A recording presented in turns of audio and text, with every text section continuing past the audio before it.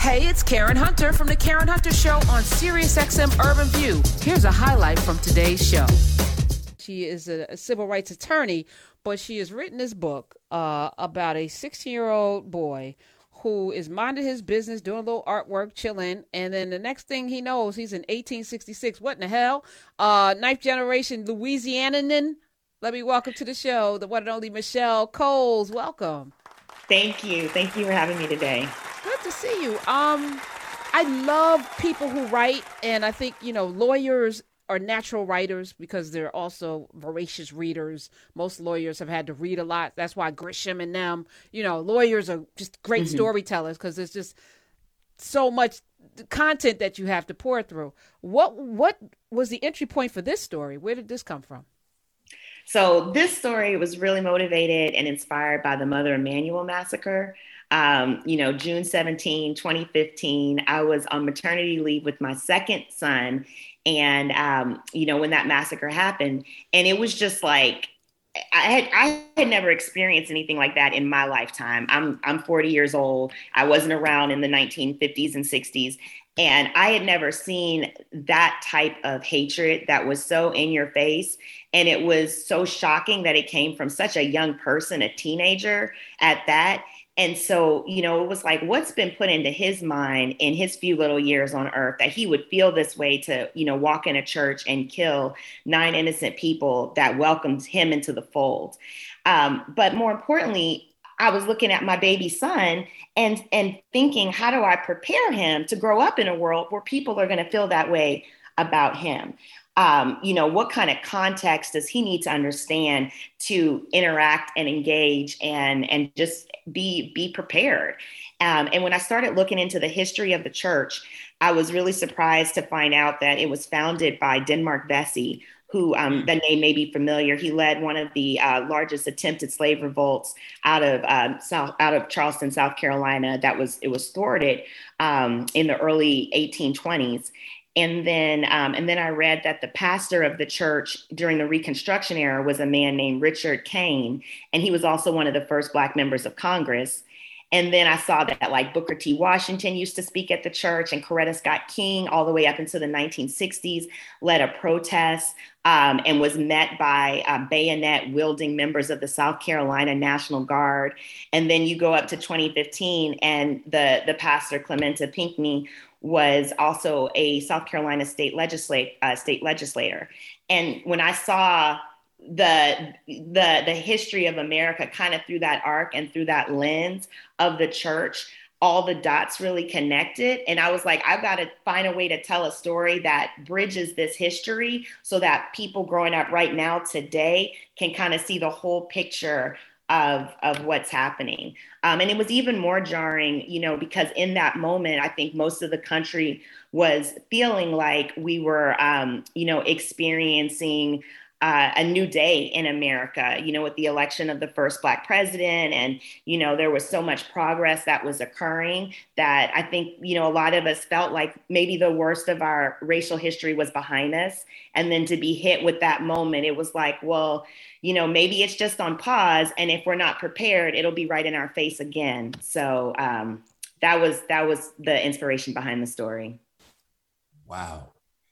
The inspiration is so good. Now I got to read the book. Right? Like when you start talking about the history and putting and connecting the dots, I feel like honestly that's so much of what we're missing about how amazing our legacy is in this country, right? Like we have so much of that what we're fed and what's pushed upon us is it's trauma porn, right? Like we need to have stories about enslavement, right? But we need to have that contextualized with the fact that we have been fighting and uprising and building and loving and creating community and persevering in the midst of all of these things, right? Like we need more stories that connect our incredible perseverance and ability to make so much out of what seems and feels like nothing, to have that context so that younger Black kids cannot think that their entire history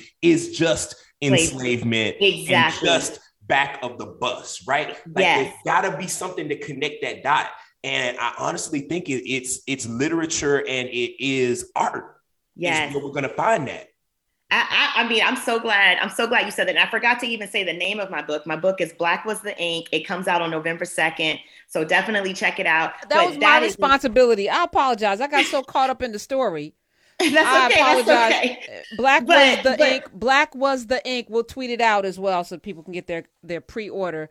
November what? November 2nd. Okay. All right. Well, yes, but what you just said, that was the spirit that the story was written in, because it's like our whole story is like overcoming, every obstacle that's been placed in our path. We have found a way to resist the oppression and overcome.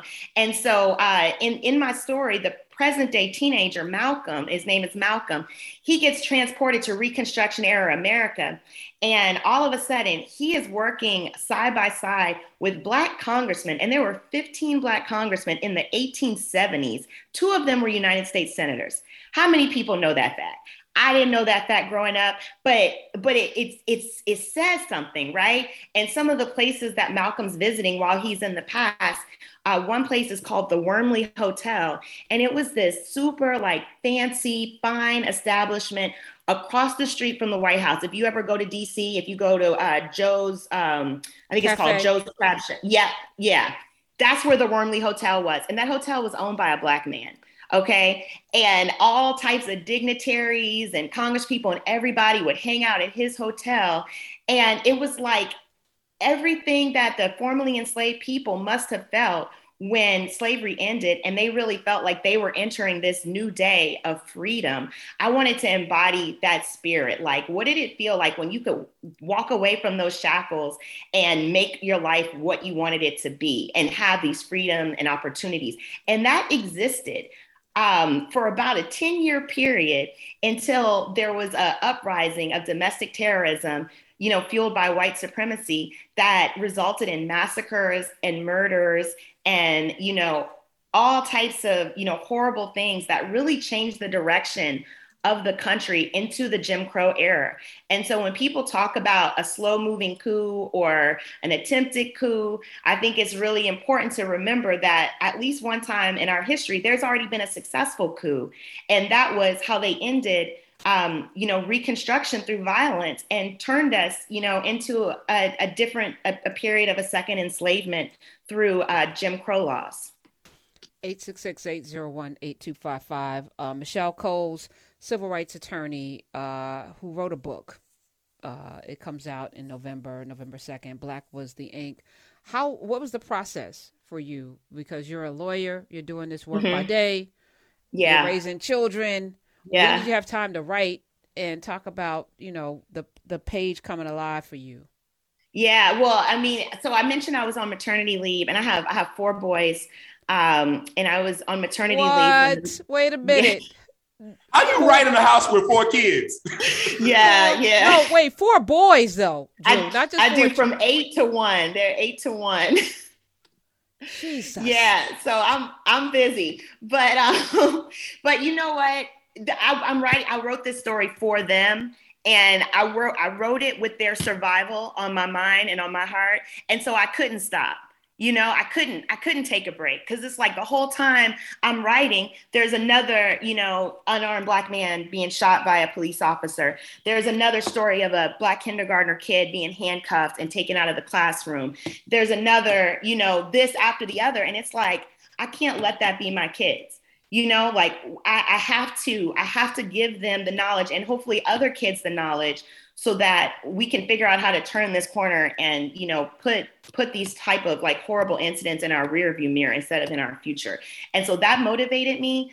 But yeah, I was on maternity leave with my second. And in that time, I started researching, because I knew some about the Reconstruction era, but it's really skipped over almost entirely in schools. And so most people, I, like most people, did not know a lot about it. And so I spent a lot of time researching. Eric Foner is a huge academic in this field, reading his books. Henry Louis Gates did an awesome PBS special on Reconstruction. Will Smith, this was after I'd already written the book, but if you haven't seen Will Smith's Amend on, I think it's on Amazon, that's about, that was basically a nonfiction version of what my book is, in a fiction way. And so I spent a lot of time researching, and then I would just write at night after I put my kids down. I would just kind of start my third job. I had my civil rights job in the day, being a mom after work, and then start my third job as an author once I got them to bed, and just kept going. You talked about in your sort of ideation about Reconstruction era Black folks who sat at the epicenter of power. And I only know Hiram Revels because of the Mississippi connection, growing up in Mississippi. And I know that Blanche Bruce too. But how did you think through how much of like actual history do I drop in here? And then how much do I fictionalize to make it? Do we have appearances from real life, historical figures and fixtures in this too? Yes. So my character, Malcolm, he's kind of trapped between two worlds, the present and the past. Okay. So he's spending about half his life in the present, still dealing with modern day racial injustices. The state, he's in Mississippi. He was sent to stay on his family's farm in Mississippi, and the state's trying to take his family's land to expand a highway. They had already. Happens all the time in Mississippi too, and in the South. Louisiana, Mississippi. Yeah, it happened to my stolen so much Black land, but yeah. And so so much of what's in this book is actually based on like the experiences of my family, my history, South Louisiana, Baton Rouge. And so the state is trying to take their land. And that's actually what sets off the whole story, is because Malcolm's ancestor, comes to him in like a ghost form, and he was the one that had originally got the land. And he's like, Malcolm, you can't let him take my land. And, but Malcolm's not from there. He doesn't care about farms. He's from DC. He's living a city life. He's like, he could care less. And so the ancestor wants to take him on a journey so he can understand what that land means and what sacrifices took place for them to have that land. And so that's what really sets off the journey to Reconstruction era America. But while he is in the 1870s, so the ancestor Cedric, when he was alive, he was a legislative aide to the first Black members of Congress. And so he worked for Hiram Revels. That was his first, So when the ancestor sends Malcolm to the past, he sends him back into his body. And so now Malcolm all of a sudden is working with Hiram Revels. And so first he works with Hiram Revels, then he ends up working because Hiram Revels only stayed for a year in the Senate. So then he works with a man named Robert Elliott, who is a congressman from South Carolina, who was just beyond incredible. Like, if you go and read some of this man's speeches, he was so eloquent. And I mean, he like gave one of the most incredible speeches, which I fictionalize in my book, where he was debating, there was a Civil Rights Act that ended up getting passed in 1875. So it was the Civil Rights Act of 1875. And it was basically like a precursor for the 1964 Civil Rights Act. It had a lot of the same provisions. And it was a very heated debate in Congress back in the 1870s of whether they should pass this. And this bill would, prohibit discrimination in basically all places open to the public. And so there was a big debate. And on one side of the debate was Robert Elliott. And on the other side of the debate was a congressman from Georgia whose name was Alexander Stephens. And he had been the vice president of the Confederacy. Okay, they let this man back in Congress. For a period, they said the former Confederate soldiers, y'all fought against your country. You were traitors. You can't serve in Congress. That only lasted a couple of years. And then they were like, okay, all's forgiven. Y'all can come back. So Alexander Stephens is debating Robert Elliott. Okay. And Robert Elliott wipes the floor with this man through his speech and through his arguments. I mean, he literally, like he said, the Congress has been gracious enough to allow you to come back in here, and you're going to come in here and try to besmirch the Constitution.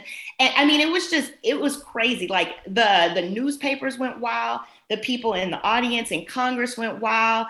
And, and it's like, here it is. And I have to add, he was a dark-skinned Black man.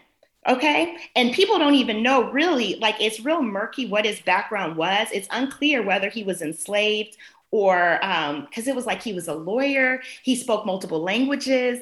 He could quote the Greek, the classics. And if you had been a slave, like, how would you have access to this kind of information because it was, you'd be killed for trying to learn how to read or write. So some people said he was raised in England. Some people said Jamaica. It's very murky where Robert Elliott came from, but he is amazing and everyone should know his name and read his speeches. But that's just one example. There's plenty of examples in the book. And then after Robert Elliott, my character ends up working for Blanche Bruce. So he goes from Hiram Revels to Robert Elliott to Blanche Bruce. And that's what brings him eventually back to Mississippi, where he buys the land for his family. In real time, he saves the day. But as you're talking, I'm also thinking again. I said this earlier that we are doomed to repeat history if we don't learn from it. To have all those Black people in Congress who are ready on day one to serve and to lead their communities, right?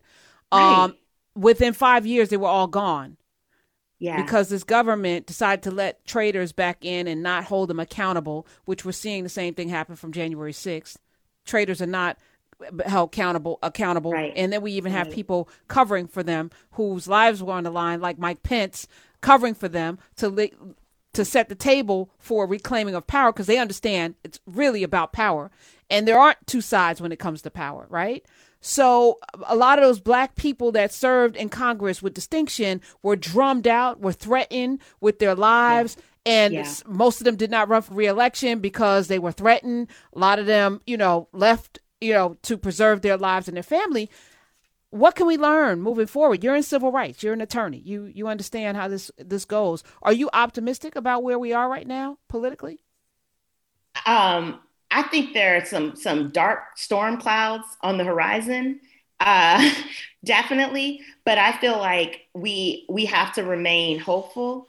I feel like our people have never been a people to just give up and throw our hands up. Like, I feel like we have to be hopeful. And for me personally, I feel like the hope is in trying to bridge the divide through talking to one another and sharing our stories and trying to expand people's perspectives.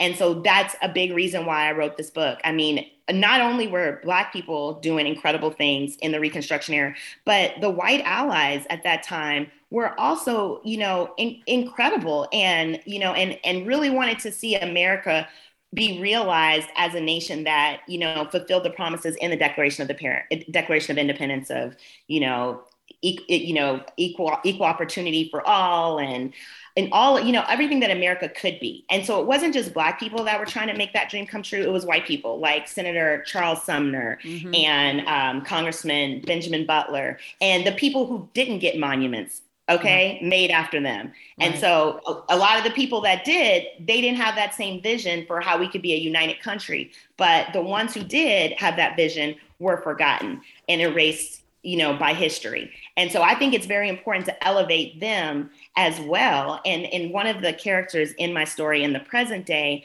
is a young white boy who initially Malcolm and this guy have an altercation. And it doesn't go well. And through the story and through that young man also being exposed to a part of history that he wasn't aware of, it also sparks something in him where he wants to be a part of bringing about a positive change and making sure justice is done. And I do think that there is potential for that if we keep talking to each other and, sharing our stories with one another. I love it. Did you read Octavia Butler's Kindred? I did. Not before. I actually didn't read it before I started writing this. What? But I read it. I read it afterwards and I was like, oh my gosh, I love it. I'm feeling it so much. Yes. So this book is for, I read a lot of young adult, whatever that means, because I think good writing is good writing. It doesn't matter if the protagonist is 16, 25, 30, 100, it's just good writing. But you wrote this specifically for your boys growing up. What's the age range of your children? So my oldest is 8, but the target audience for the book is 13 plus. Just because it's too complicated, to really break down for them at their level, but I wanted them to be ready, something would be ready for them when they are at a place where they can receive it. And so I wrote it for 13 and up. All right. And give some parenting tips for anyone listening. You have 4 boys under the age of 8 and a career and all of the other. You told us how you managed juggling the writing, But how do you do this? How do you do this, Michelle? What is your secret, your magic? I'm sure you have a nice spouse. I'm sure that's probably part of it. Yeah. Definitely have a wonderful, wonderful husband who's my partner and, has my back. And we just, we support each other. So, I mean, he gave me so much great insight as well as I was writing this book, because he spent his career on Capitol Hill. So, in a way, he was, when he left, he was the executive director of the Congressional Black Caucus. And so I was able to just get a lot of insight on what was life like as a Capitol Hill staffer, so that I could make this feel realistic and, send Malcolm on this journey where he was basically doing what my husband, did every day. But yes, having a great partner helps. And I just have fun with it. I love being a mom. I think my kids are a riot. And so I'm having a lot of fun with them. I had a lot of fun writing the book. So it just, I don't know. I feel like I'm doing what I enjoy. So it works. You don't look, again, I'm harping on it because you do not look bothered, which no, you don't, or beleaguered. You imagine somebody with 4 boys would be like coming in with bubble gum and paper clips in their hair. Just you look like you are happy. And so that speaks volumes about the life that you crafted for yourself. And this book is amazing. It is called Black Was the Ink. And what's the impetus for this title? Black Was the Ink. Okay, so the title has a couple of different connections, and it all comes together at the end of the book. But some of the reasons that it was named that is my main character, Malcolm, is an artist. That's one of the ways that he expresses himself and that he processes things that he's experiencing. And so he ends up drawing a lot from what he sees in Reconstruction and what he sees in the present. But another reason is it's really talking about how almost like everything that you think of when you want to describe, well, what is America? What is American democracy? What does America represent? So much of that is because of the labor and the work of Black people to make this country into this democracy, into this example to the world, because it wasn't that, it wasn't that before the Civil War ended. It wasn't that before the Voting Rights Act was passed. And so it's really been through the advocacy for and by Black people that has allowed, this America to what is best about America to come to fruition in terms of like our political governance. And so I wanted to give credit and acknowledgement to that, since all of our laws are written in ink. It's the blood of Black people flowing through that makes this country real. Powerful. Michelle Coles, thank you for being here today. Black Was the Ink, y'all. It's the Karen Hunter Show. Drew McCaskill sticking around. We'll be right back. Thank you.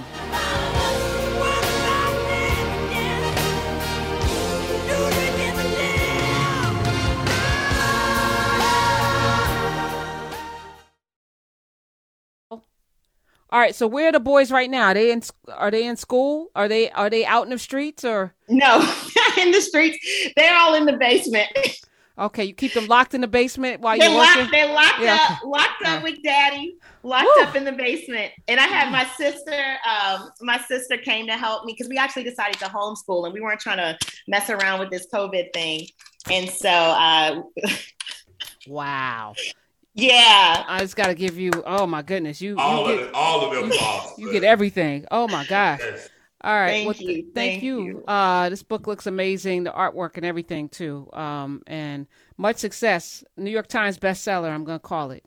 Thank you. I hope so. I just want to get the message out there. I feel like it has a lot of potential to really like shift mindsets. And I forgot to even. Oh man, is my time up? I forgot something great that I didn't even remember to tell you. Hit record, Lindsay. Hit record. We'll get it.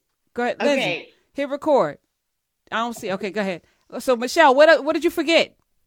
Okay, so the other thing I forgot to tell you is we were talking about the January 6th, insurrection, right? When you look at some of the images where people were running past, you can see in one of the images where the one of the rioters was running up the step and the Black police officer was kind of running backwards, trying to move him away from the Senate doors. The portrait in the background is Blanche Bruce watching the whole thing unfold. Okay, and there's another scene where the guy was wearing the Viking helmet or whatever, and he had the Confederate flag, and he was pacing in the hallway. Behind him was Charles Sumner, Senator Sumner, who was the white senator that pushed to get the Civil Rights Act. But wasn't he beaten on the floor? Wasn't he beaten, Charles Sumner? And his blood is Charles Sumner got beaten. Yes, that's true. Yes, Charles Sumner got beaten on the Senate floor because he insulted a South Carolinian congressman about, loving. He said, "You love slavery the way a man loves his whore." He said that to him. And it was the cousin of the person was insulted, and they ended up beating Senator Sumner on the Senate floor with a cane, and he walked with a limp ever since then. But that didn't stop him for fighting for equal rights for all Americans. So just incredible, things. There's another man that I briefly mentioned in the book.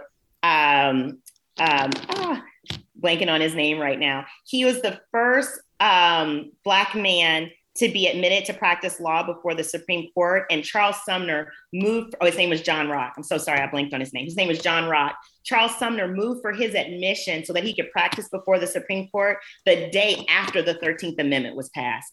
And John Rock was not only a lawyer, he was a doctor, he was a teacher, all of this in 1865. So there's just so many incredible people and stories that I think we all have to try to lift up and change the narrative. How do you spell John's last name?